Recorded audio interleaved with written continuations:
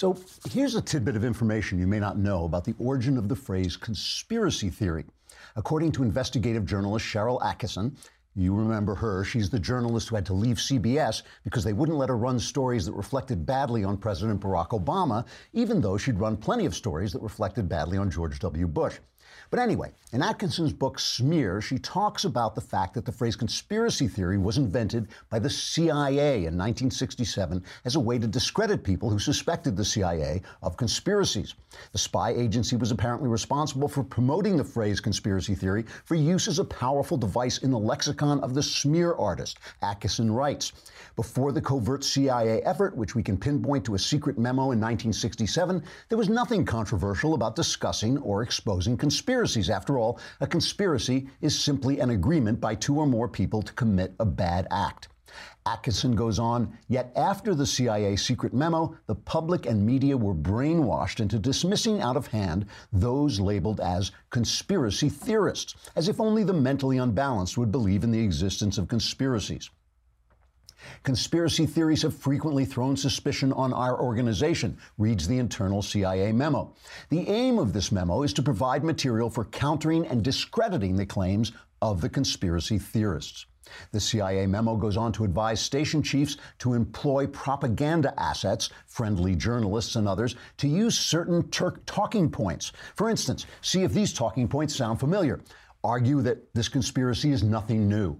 Insist that a large-scale conspiracy would be impossible to conceal in the United States. Smear critics as politically or financially motivated, hasty and inaccurate, or infatuated with their own theories. Now, yesterday, Andrew McCabe had to leave the FBI more suddenly than he planned. McCabe now joins James Comey, Peter Strzok, Lisa Page, James Baker, and Jim Rybicki as FBI employees who were involved in the investigation of Hillary Clinton's secret email server and have since left or been reassigned under a cloud of suspicion. This doesn't necessarily prove that the Clinton investigation was mishandled or that the FBI is involved in a more tangled web of anti-Republican activity. But we do know this. The lack of journalistic curiosity about the behavior of our government during the Barack Obama administration was an invitation to exactly that kind of government corruption. Just as a reminder, here's a montage of our journalistic watchdogs asking President Obama the tough questions during his time in office. A lot of parallels have been offered between yourself and John F. Kennedy, who also made history, came in with a young, attractive family, had a lot of big Harvard brains around him. When was the first moment that it began to sink in that you were president of the United States? I ask you about it. Any time in this campaign, did you have a chuckle that you just couldn't get rid of? Something weird that happened. It was so crazy that you just went to bed laughing about. How confident are you that your plan is going to work, and how do you avoid the dangers of being too cocky? You've racked up a lot of wins in the last few weeks that a lot of people thought would be difficult to come by. Are you ready to call yourself the comeback kid?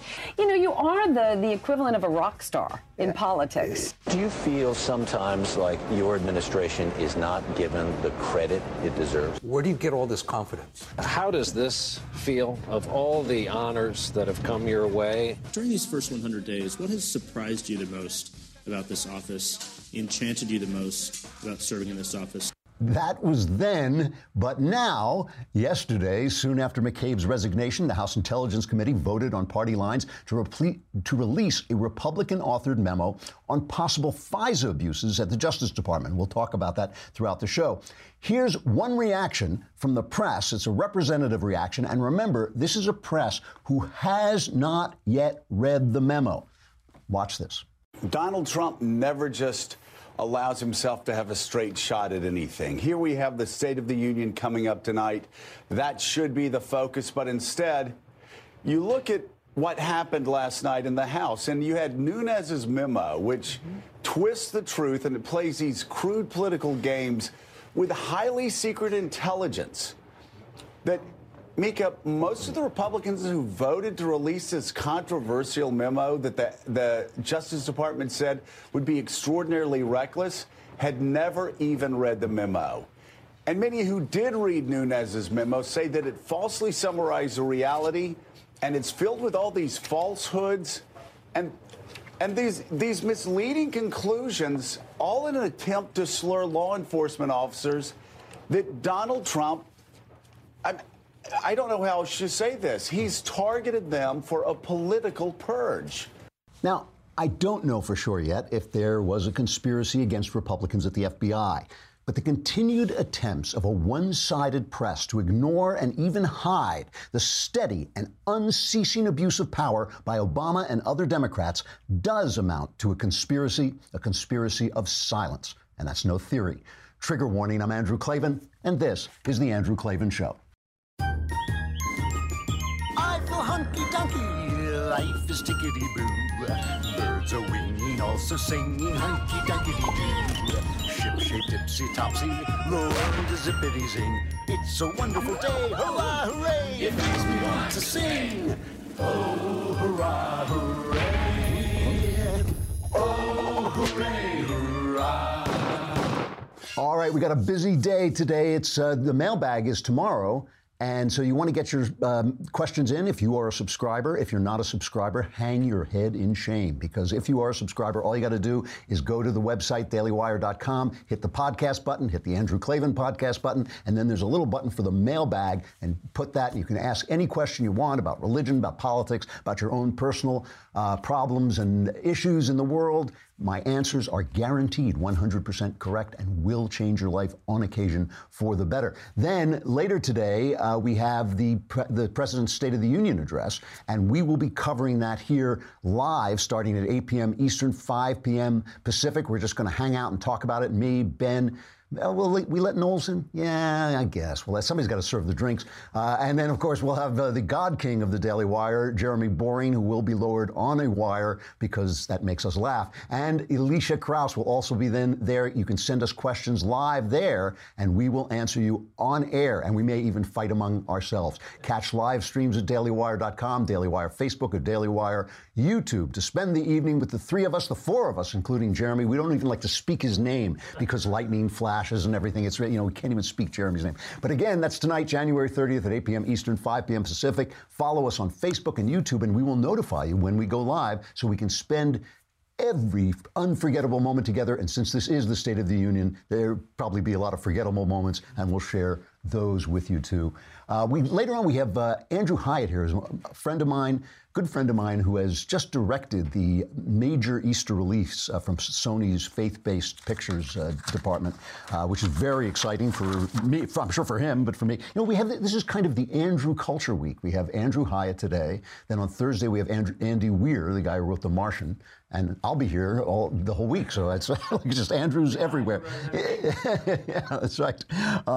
So we want to talk also. Oh, here's something new about Stamps.com. I'm always peddling Stamps.com, and I love Stamps.com because one of the reasons I love Stamps.com is because I love the post office. I have made my living through the post office for most of my life. They were so helpful to a writer. But now I want the stuff that's in the post office to be in my computer, and so I use Stamps.com. That's why. But, Stamps.com also can be helpful with postage rates. They keep going up at the post office, but Stamps.com keeps your rates down with postage discounts up to 40%. These are discounts you can't even get at the post office. Stamps.com saves you 3 cents on every letter you send. Pay 2016 prices for 2018 stamps. Just use Stamps.com and you can automatically calculate and print the correct amount of postage for every letter or package you send. Stamps.com brings you all the services of the U.S. Postal Service right at your fingertips.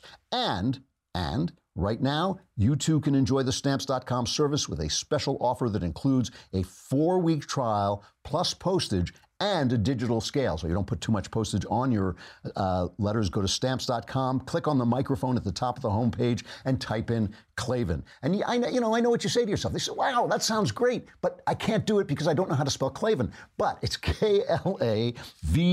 So go to Stamps.com, enter Klavan, and you get a 4-week trial plus postage and a digital scale, Stamps.com. So here's what the Democrats did yesterday, okay? They ensured that 20-week-old babies can continue to be aborted. I mean, that's legal, I think, in 50 states. I believe that's legal, with some restrictions on it. Now, I got to stop here for a minute. And just to be fair, the Democrats, Bob Casey and Joe Manchin and Joe Donnelly, actually supported, they were trying to get the 60 votes they need to end the make-believe filibuster, which really they should be getting rid of, but they couldn't get the 60 votes. And so 3 Democrats did vote for this measure to end 20-week-old abortions of 20-week-old babies. And 2 Republican senators, Susan Collins and Lisa Murkowski, the liberal Republicans, voted against it. You know, I have to pause here before we get to the FBI. 20 weeks, you know, I wrote this movie, this script about abortion, and we kept talking about 20 weeks, and somewhere along the line I stopped and went, 20 weeks, that's 5 months. At 5 months, an expectant mother can tell you the personality of the baby she's carrying. 5 months, are you kidding me? And of course, they're now finding out, big surprise, that 20-year-old infant, unborn baby can feel pain, so you're not just killing this poor creature, you're torturing it. Unbelievable. It is. This is unbelievable. And you know, I put this online sometimes. I'll put it up on Twitter, and I'll get these texts from pro-abortion people saying, these tweets from pro-abortion people saying, oh, well, no woman would abort that late unless she had a good reason. When did that happen? When did women become sparkly, supernatural creatures who never do anything wrong? I know women who shoot you in the head for $20 worth of crack. What are you talking about? If women do this, you know, women abort children for all kinds of reasons, including they want them to have a different star sign. I mean, you don't know what level of woman you're dealing with, what level of human being you're dealing with. And the other one I keep hearing is, you can't force a woman to carry a baby to term, which is like saying, you know, you can't force me not to kill my wife. You know, once you make a decision and that decision has consequences, you incur those consequences. When I decide to get married, I can't just walk out the door. I have to then go to law and say, I want a divorce. And I certainly can't blow my wife away because, you know, I have the right to, it's freedom to choose. And that's what they're saying. You made a decision. You made the decision to have sex. You made the decision. And you're the one who got pregnant. It didn't happen. You weren't hit by the pregnancy bolt. You know, this is obscene. The fact that this is the Democrats' calling card, that they did that, and then they keep attacking this tax cut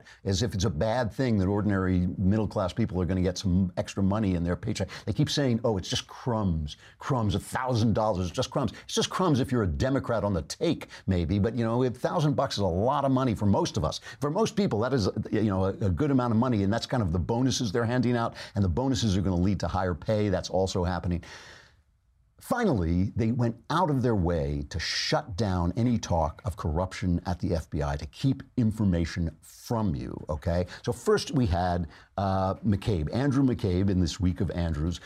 We had Andrew McCabe step down from, so that's what that's Democrats, high taxes, dead babies, and censorship. I said, thanks a lot, guys. So the head of the FBI, apparently, this is source material, but they say that he pressured Andrew McKay to leave. Now, this is a very soft landing. He's going to retire in March anyway. He's still going to get his paycheck. He's still going to get his full pension. But it's just get out of the way. And we don't know why this happens. We don't know whether there's something bad coming down the pike. And Christopher Wray heard about it, that from the Inspector General's report, the Justice Department has an Inspector General studying the FBI's treatment of Hillary Clinton and Donald Trump, and so maybe there was something in that. But also, Christopher Wray went on and he saw this FISA memo, okay? And, but according to the press, this is, I'm not sure I have time to play this, but according to the press, there's only one reason that McCabe stepped down, and that is Donald Trump forced him out as a way of wrong-footing the investigation into Russia. I won't play the montage, but all the networks, that's all they were saying. It's one after another. He's killing them off. It's like a holocaust of FBI agents, and they keep peddling this thing of like, he's lessening our trust in the FBI. I mean, the last time we had complete trust in the FBI, we got J. Edgar Hoover. You know, I mean, that was the kind of thing we had where you wouldn't question the FBI, are you? Because we might show up at your house, you know? It's like, we'll question anybody. You're just the government. You just work for us. And if you get dirty, we're going to clean you out. That's the way it works. So this is all about the FISA memo. The other reason he might have gone is Christopher Wray went and looked at the FISA memo. The Devin Nunes, who wrote the FISA memo and has, or at least organized the FISA memo, invited Wray to come in and say, look at this, just take a look at this and tell me what you think before we vote to release it. Now, let's talk about what this is about. FISA, obviously, Foreign Intelligence Surveillance Act, okay? Now, this was passed, people forget this, but this was passed during the Nixon, after the Nixon administration, 1978, because Nixon had been spying using foreign intelligence warrants to spy on radical demonstrators within the country, right? It was all this kind of, in the 60s, all the riots, all the demonstrations, and Nixon had been using spying on our own people. And they said, no, you've got to go to a FISA court. It's a secret court, but you have got to show cause to spy on Americans. We don't want a government spying on us. This is supposed to be America, right? So the thing that everybody's talking about is, did the Obama Justice Department use this Oppo research called the Steele dossier, completely unverified information, as part of the way to get FISA warrants to spy on the Donald Trump campaign? There's one guy, Carter Page, I think his name is. There's one guy they're saying was a Russian spy, which just seems absurd, but that was the excuse they were giving to spy on. So just think about this, because there are Democrats now saying, you know, well, it may have been only one reason. If you're using the DNC and Hillary Clinton paid for the Steele dossier, it was Russian misinformation, it hasn't been verified, to use that to spy not just on me, on some American guy, but to spy on an actual political opponent, I mean, that is bad, you know? That is bad. That is a major, major scandal. And it is appalling, the lack of curiosity the press is showing. It's appalling. I mean, if this were obviously Republican corruption, they'd be all over it. But the fact that it is the great sacred Barack Obama who ran the government like a Chicago machine, and it's coming out now, and this is part of what's coming out. Again, I don't know what's in the memo. I'm not going to tell you that it actually shows that they did this. But if I were a reporter, I would be salivating. I mean, I don't care, Republican or Democrat, I would think, wow, this is the story of my young lifetime. This is going to be the big scandal that I cover in my life. I would be all over this. So here, first of all, Adam Schiff comes out, and I've called him Joe McCarthy before, but here is an actual video of Adam Schiff lying, okay? I mean, he comes out, this guy who looks like a turtle escaped from his shell, and he comes out after they pass this vote, and it's there are more Republicans than Democrats on the House Intel Committee, and they vote that we're going to release this memo, which is what they say it is a compilation of information they got that was otherwise classified. So it's essentially an end run around the classified information to release this information. And here he comes. The cut I want on this is cut number 2, right? That motion was voted down by the majority. The majority expressed a concern that something in the minority memoranda or otherwise could compromise sources and methods, and for exactly that reason, we asked that both memoranda be vetted by the FBI and the Department of Justice, but that was voted down. So what he's saying there is they voted to release the GOP memo, but voted not to release the Dem memo, a counter memo that Adam Schiff wrote. That's not true, okay? That is simply not true. What they voted was, before releasing the GOP memo, they voted that everybody in the House should get to see it before they voted whether to release it to the public. So now they voted to do the same thing to the Democrat memo before releasing it, to make sure everybody in the House gets to read it before they release it to the public. So they voted to do the same, treat the Democratic memo the same way they treated the Republican memo. This in spite of the fact that the people who have seen the memo say that the Republican memo is about the FBI, the Democrat memo is about the Republican memo. So now they're coming out with this absolute panic to make sure, you're going to start to see some leaks, by the way, because as long as the Republicans were the only people who had seen this, you saw no leaks. But once the FBI gets a hold of it, they will start to leak it out. And what they'll do is they'll leak it out to make it seem like it's not as bad. But you know it's bad because Nancy Pelosi was on the Chris Cuomo show, and Cuomo had the temerity at one point, you almost never see anybody do this on CNN, to push back a little bit and say, why should we trust you? You know, why should we all know how political everybody is, so why should we trust you? And I had our guys take Pelosi and just put together all her answers that she made, just one answer after another. We have this montage of her. This is cut number 7 during this amazing thing where for once Chris Cuomo actually pushed back and said, you know, shouldn't the information go, almost as if he were a journalist and wanted information released to the public, which is what journalists are supposed to do. He pushed back a little and she's insane. I mean, so this is a montage, cut number 7. What they're putting forth is a total misrepresentation. It is false, and they're putting it out there as if it is factual, and then saying, we're going to show this to the American people, but we're not going to show the rebuttal to it by the Democrats. Now, this isn't not to be politicized. This is about fact. This is about security or not. It's about people in our country who work so hard to protect the American people in the intelligence community, and to be frivolous with their identity or roads that can lead to them. You're saying that you think it puts lives at stake if this memo comes out? Well, I'm saying that intelligence that is necessary for other countries to share with us, why would they put it at the mercy of Dennis Nunes, who doesn't even read the memo, and say the American people should see it? This dark cloud hangs over the Capitol. It's called their tax cut. It's taken us $2 trillion additional into debt. That makes them afraid of incurring any further debt, so they don't want to spend money on their domestic agenda. And look what they're doing with family unification, making up a fake name, chain. They like the word chain. That sends tremors through people in our... Well, you read something into everything in terms of what they're doing. Of course I do. I see them every day.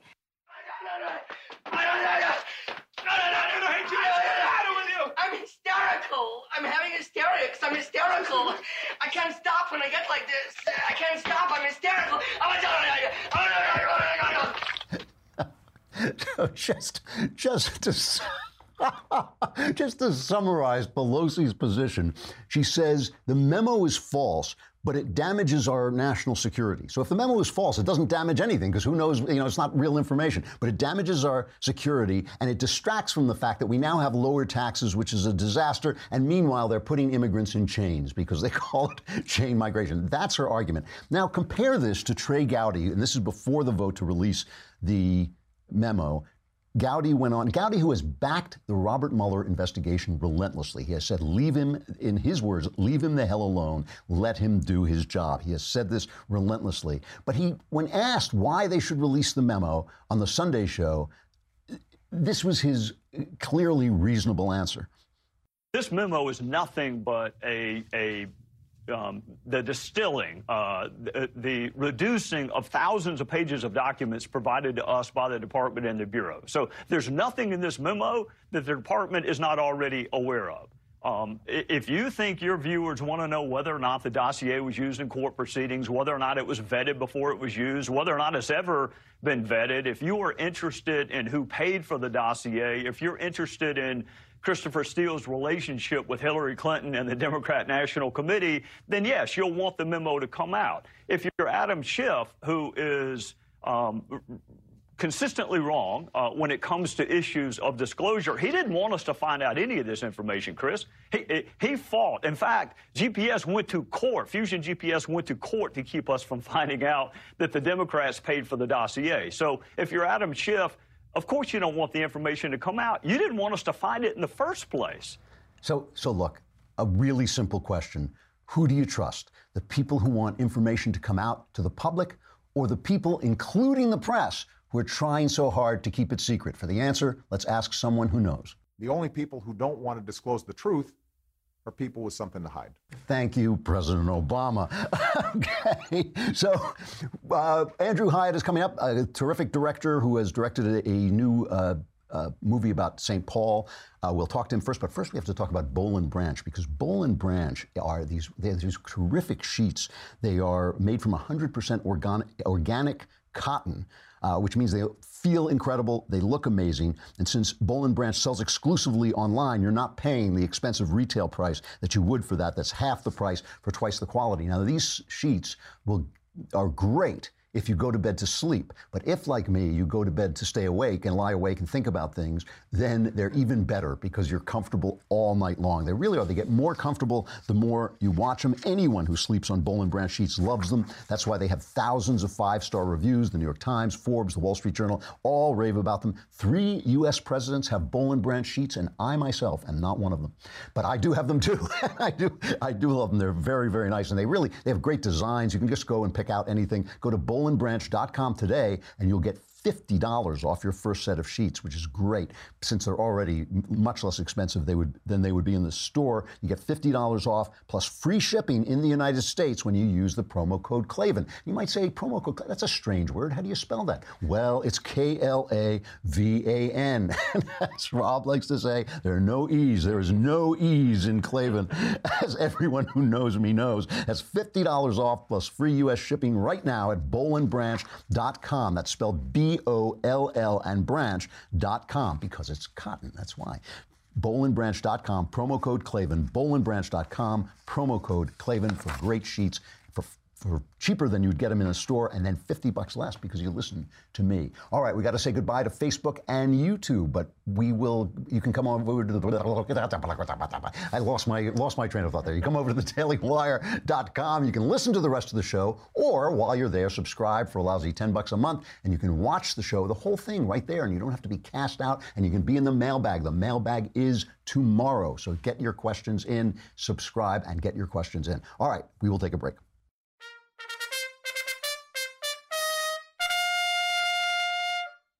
So let me tell you about Andrew Hyatt. I met Andrew Hyatt. He was working at Empower, which was, it's still there. It's not doing as much as it used to do, but it was a way of funding, trying to get money, channel money and channel talent toward Christian-based, faith-based films or films with any kind of faith-based. And Andrew and some of the other folks over there optioned a screenplay of mine.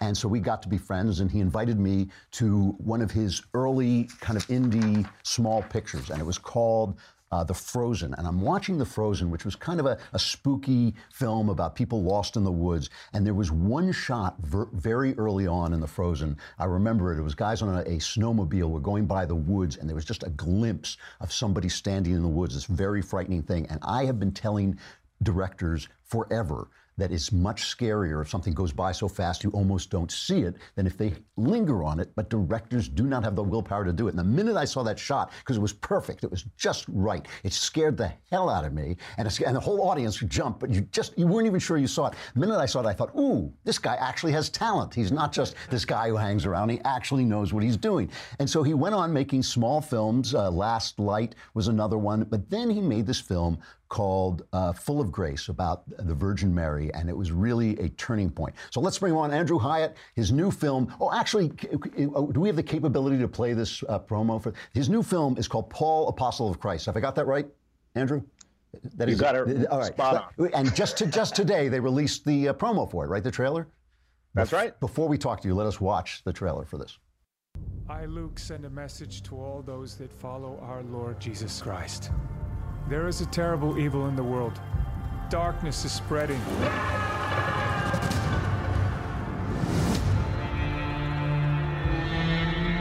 I know you are suffering persecution. Faith is being tested. I know you question the way. But I've come to Rome to find Paul, to write his story, to bring hope, to bring light into this present darkness, and to remind us all how God changed a hateful man who will change the history of the world. Luke, am I dreaming? Rome is stained with the blood of our brothers and sisters. No!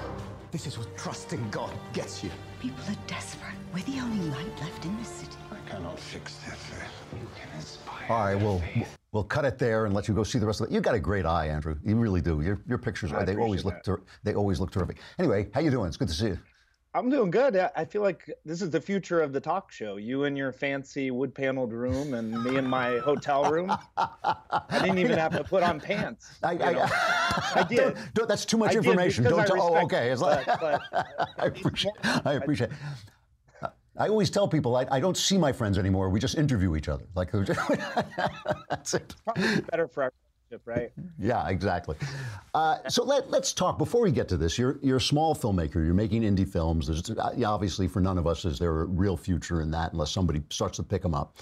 And then you make Full of Grace. What made you decide to do that? Well, I wish I could say I had this beautiful conversion and I felt called to make a film, but honestly, I was broke and these guys called me out of Chicago and I needed the money, so I said, that's the way it works. But one thing led to another, and it was really a beautiful experience, and really grew a lot through that film, both as a filmmaker and just in my personal life, and. Yeah, this is what's led to Paul. So it was a godsend for sure. I mean, Full of Grace is a very small movie. It really, it continues to be one of your indie films. Very beautifully shot. The whole, unbelievably good to look at, and the acting is great and all that, which is part of what directors do. But then, who then called you about doing St. Paul?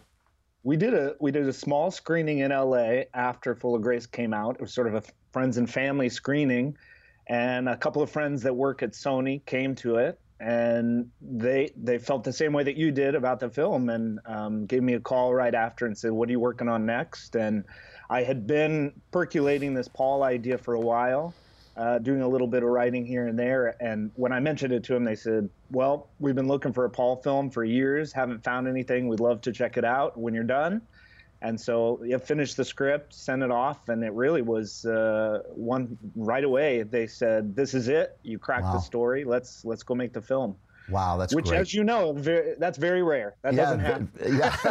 No, it is very rare. And also, I mean, one of the things that happened after Mel Gibson made Passion of the Christ is all these studios started building faith-based divisions, right? So Sony's what they called a firm, is that?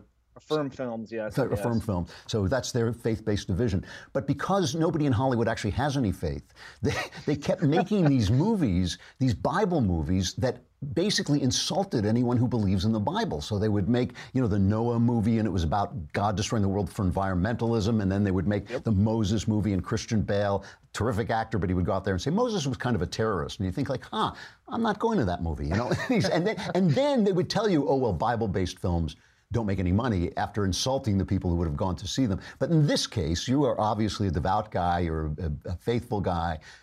You must have written a story that basically reflected the biblical point of view, right? Well, you're spot on. I mean, a lot of films since The Passion have swung for the fences and completely missed. And I just think we just took a very respectful, reverent approach to it. And we looked at Scripture and we said, okay, how can we bring Paul to life in a way that is not just aimed at the Christian audience? Because I think that's sort of the failure of Hollywood, is to think, oh, you know what, we can get to these people. We know how to talk them into going to see this film, instead of let's just make a movie for this audience. And that's what I really hope Paul is. It's just for this audience. It's something that I believe will be inspiring, encouraging, and just respectful of who Paul is. For millions and millions of people, he is a superhero. Yeah. He's more important than Spider-Man, Superman, Batman put together. Yeah. And we tried to treat it with that reverence. Anything that Marvel would do to respectfully bring one of those characters to life, we said, let's do that with a Bible movie and see what happens. So I'm excited for people to have the same response, which is, wow, wait a minute, they actually did it right. Yeah, because, the guy he went through shipwrecks, he was tortured, he was in prison, and it is kind of a testimony to, a lot of these guys were preaching the gospel in Jewish areas where they were basically, they were putting their life on the line to tell people who had been there that this happened. So, it wasn't like you could pull a con, and it was like you were putting your life on the line. So it had to be this intense faith experience, and Paul obviously just went through hell to say what he had to say. Really an amazing story. And Jim Caviezel is in it. Jim Caviezel. Yeah, Jim Caviezel plays Luke, and then James Faulkner plays Paul. Okay. And they're both phenomenal. They both were very open to the goal, as you know from my other films, is to find the human touch, to find a humanity through these characters instead of the normal cardboard cutout Bible figures. And they were both very open to just going deep and finding the humanity. So the performances are wonderful from them, and we've got a great secondary cast as well. Now, I know obviously you're not going to diss bite the hand that feeds you, but being religious in Hollywood can be an experience. To sort of put forward the idea that an intelligent, sane person believes in the things that are beyond the natural. It just be a tough sell in a town that really revolves around money, sex, and prestige. And is there a place? Have you now found that you have found a network of people who are friendly toward what you're doing, or are you still maneuvering through the cracks? Are you still kind of dodging bullets? I think that we've definitely, I've found those people. Okay. And what's pretty amazing with Hollywood is, I have to say, I think there's less of a prejudice towards that when the dollar signs start adding up. Uh-huh. So I think they're very quick. Yeah, they're very quick to maneuver opinion if money is, showing up in the bank. And so I think that there is a respect. Suddenly, we put a couple of behind the scenes things out and some trailers out, and the feedback was monumental. I mean, we had 6.5 million views in 2 weeks on one of the teaser trailers, and so I think it kind of made everybody stand back and say, "Huh, okay, maybe there's something here. I don't need to believe in it, but if I can make some money off of it." Yeah. You would think they would say that, but after Mel Gibson turned like $25 million into $1 billion about, you would thought they would have just started filming one Bible story. You know, give me anybody, give me Ahab, I'll take anything. But they didn't. I'm speaking from a very blinders on point of view, and I'm sure there are people out there that would love nothing more than to this kind of content not be made. So I don't want to say that as a generalization, but I've been, blessed enough to be with the people that are being supportive and allowing us to do our thing, and really not stepping on our toes with scripture and what we feel is important to the audience, which is great. Now let's look at this from the other side for a minute, because one of the problems I have is that a lot of Christian films come out, and I don't like to name them because I don't. It's not like I hate them. I find they're rom-coms for Christians. Basically, everything works out right. Whenever people stray from the Christian path, bad things happen. Whenever they go back, they're happy and joyful. And you just sit there and go like, "Wow, I wish that was life," But it doesn't resonate with me, and I don't think it resonates with audiences who might be sympathetic, who might turn up and say, "Well, St. Paul's a good story." How do you avoid that? How do you avoid that kind of Candyland Christianity? I mean, I hear you, and yep, we won't name names, but one of the things we just always approach it was, you say, just because you say yes to Jesus and you convert doesn't mean everything's wrapped up with a pretty bow and your life works out. Right. It's just not not the story. In fact, it's not the scriptural story either. You look at these guys, right. And as you said, Paul goes through hell for 30 years preaching the gospel. It wasn't nice and tidy. He didn't get a new car and a big house and live happily ever after. But his life changed and he gave everything. And so I think as much as we can avoid that sort of saccharine, just vanilla approach to Christianity and just offer something deeper and more human, and more of the experience that I think we all have. I mean, I'm like you. I would love to meet the people that's what happens to them. They go to church on Sunday and they win the lottery on Monday, and it's like, wow, that's awesome. That doesn't happen to me. You know, I'm a sinner. I fall on my face every day, and I need something a little deeper and a little more gritty and more human. And I think that's what Paul offers. And so we just hope that it sort of maybe turns that ship a little bit as far as, and I hear you, it's the inspirational drama versus a real faith experience. Right, exactly. And Paul is a great example of that, because, I mean, he's such a tough guy. He's a very hard-boiled individual, and he goes through so much stuff, and there's not one point in the letters where he starts to think like, maybe not, maybe I'm out of here. Yeah. He's very, very tough about it. The other thing that sometimes can just get in the way of storytelling, and I remember you did have this experience a little bit with Full of Grace, was that you have to toe a theological line. You have to be very careful not to step on anybody's toes, because there are some people who believe if you stray one word from the Gospels or one word from the Bible, you're going to go up in smoke. How hard is it to convince Christians to let you tell your story, to let you tell a story as a story?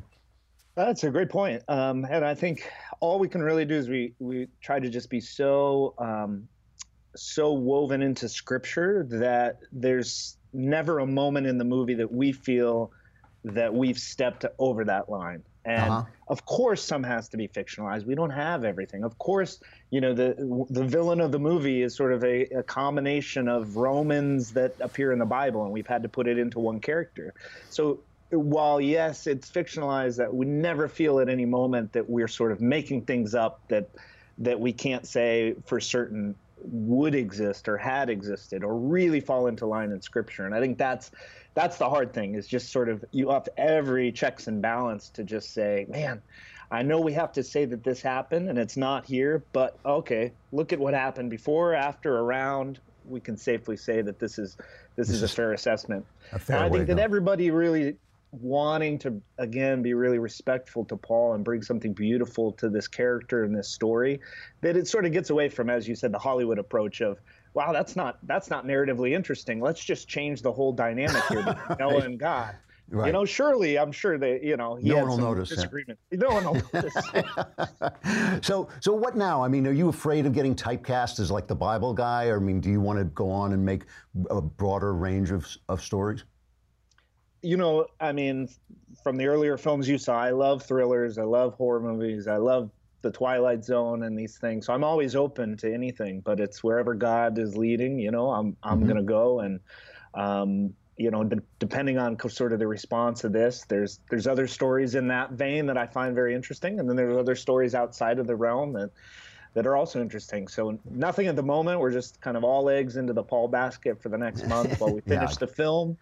And then we'll see what happens. So it comes out March 28th? March 28th, yep, exactly right. March 28th, so Easter weekend and nationwide. And so we just hope that there's a great buzz, great response. And we'll find it encouraging and inspirational, and bring your friends. yeah, very exciting, very exciting. You're going to invite me to a pre-screening so I can talk it up? You're going to get an invite very soon, yes. Okay, good. Next, right after I get off the interview here. Well, I'm looking forward to it, Andrew. Congratulations. It's a great thing, and I've seen your stuff. You are a terrific director, so I'm sure it's going to be great. Andrew Hyatt, the name of the film, give me the real name of the film so I get it exactly right. Paul, Apostle of Christ. Paul, Apostle of Christ, March 28th. All right, I'll see you soon. Thank you. Bye-bye. It does look good. I mean, the guy's got an eye, you know, like it's just that first moment that I saw that guy standing in the woods, and I thought, that's the way you do that. That is how you do that. He's really got a good eye. All right, sexual folly, from St. Paul to sexual follies. It's a natural movement.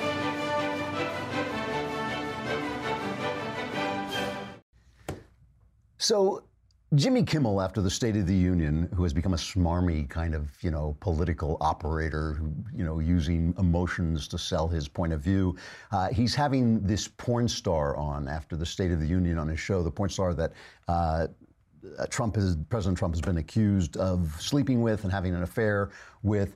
And, you know, it's really interesting to me that whenever there's a sex scandal on the right, what the left, because the left is all for sex, right? All the left ever sells is sex. Any kind of sex you want, you can be any sex you want, you can do anything you want, no one has any right to say anything, you can't slut shame people, you can't shame people about anything they do, but suddenly it becomes an issue. And what they always say is, on the right, it's hypocrisy, because if it's, you know, if they're accusing Ted Cruz of something, well, he's a big Christian, so he's a hypocrite. That they don't really understand what Christianity or hypocrisy means, but that's okay. At least they're making a point.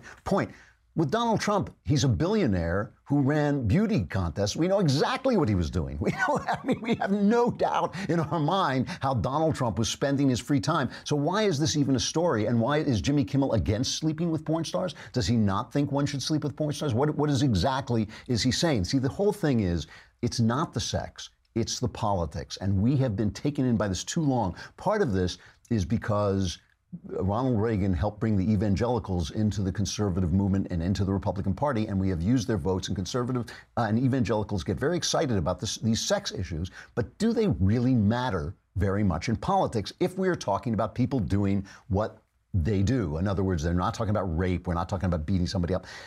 Michael, just to show you that this is not sex, it's not politics, this guy, Michael Wolff, who wrote this book, what was it called? Fire and Fury, which is just innuendo. He went on and did something so disgusting that even an occasional Democrat, he was on Bill Maher's show, and Maher was encouraging him, and he said, is there anything in the book that we don't know about? It's obviously a setup. Obviously, Maher knew what he was going to say, and he started dropping this innuendo. Oh, yes, Trump is sleeping with someone right now, and if you read my book carefully, you know who it is. Listen to this. Who is he? You have to read between the lines.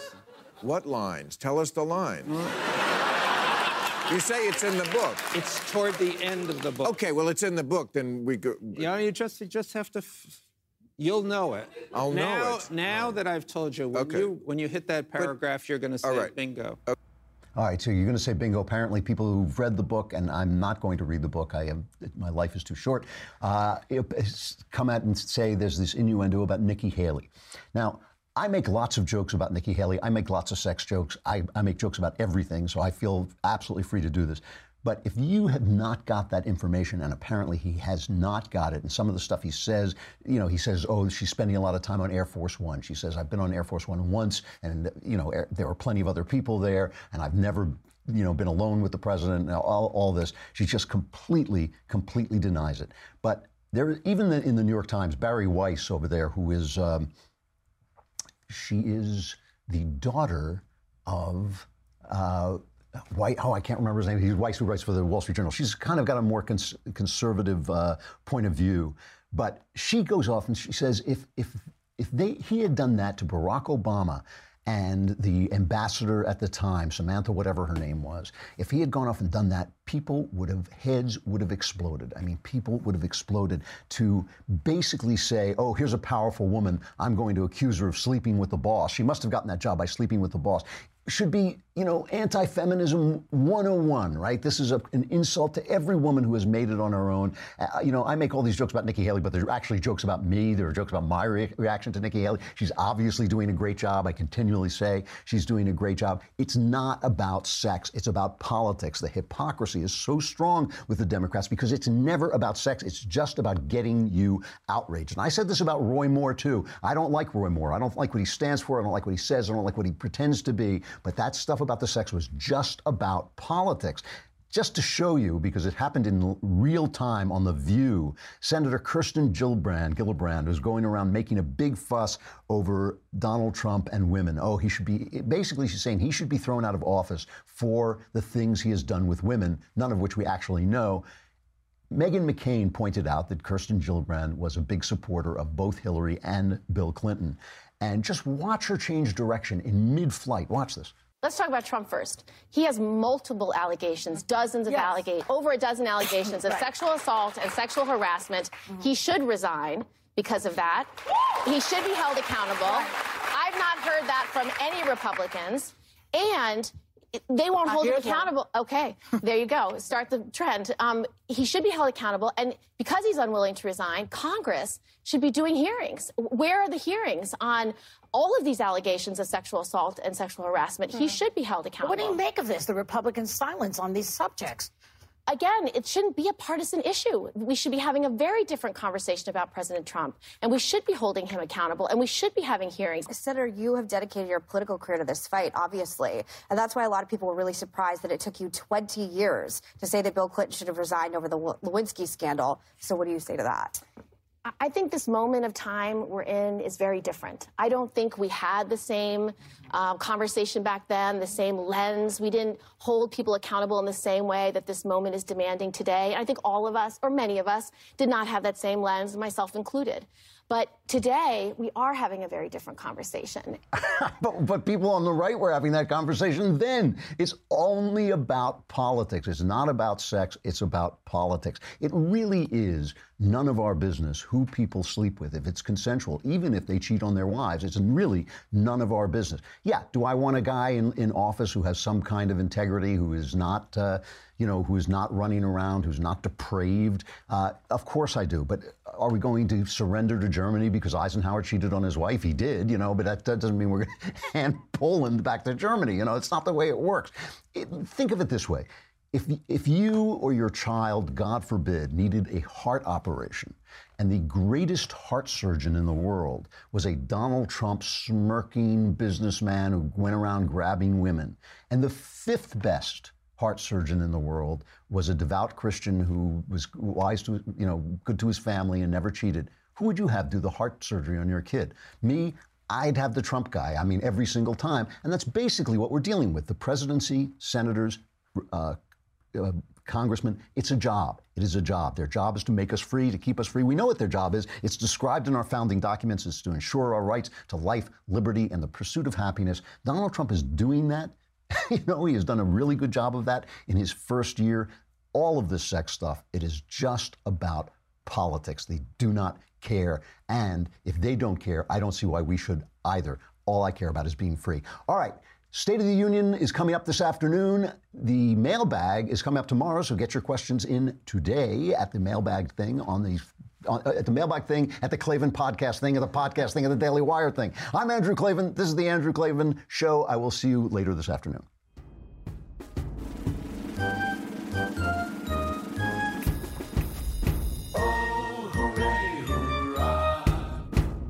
Andrew Klavan Show is produced by Robert Sterling. Executive producer, Jeremy Boring. Senior producer, Jonathan Hay. Our supervising producer is Mathis Glover. Technical producer, Austin Stevens. Edited by Alex Zingaro. Audio is mixed by Mike Cormina. Hair and makeup is by Jesua Alvera. And our animations are by Cynthia Angulo and Jacob Jackson. The Andrew Klavan Show is a Daily Wire Forward Publishing production. Copyright Forward Publishing 2018.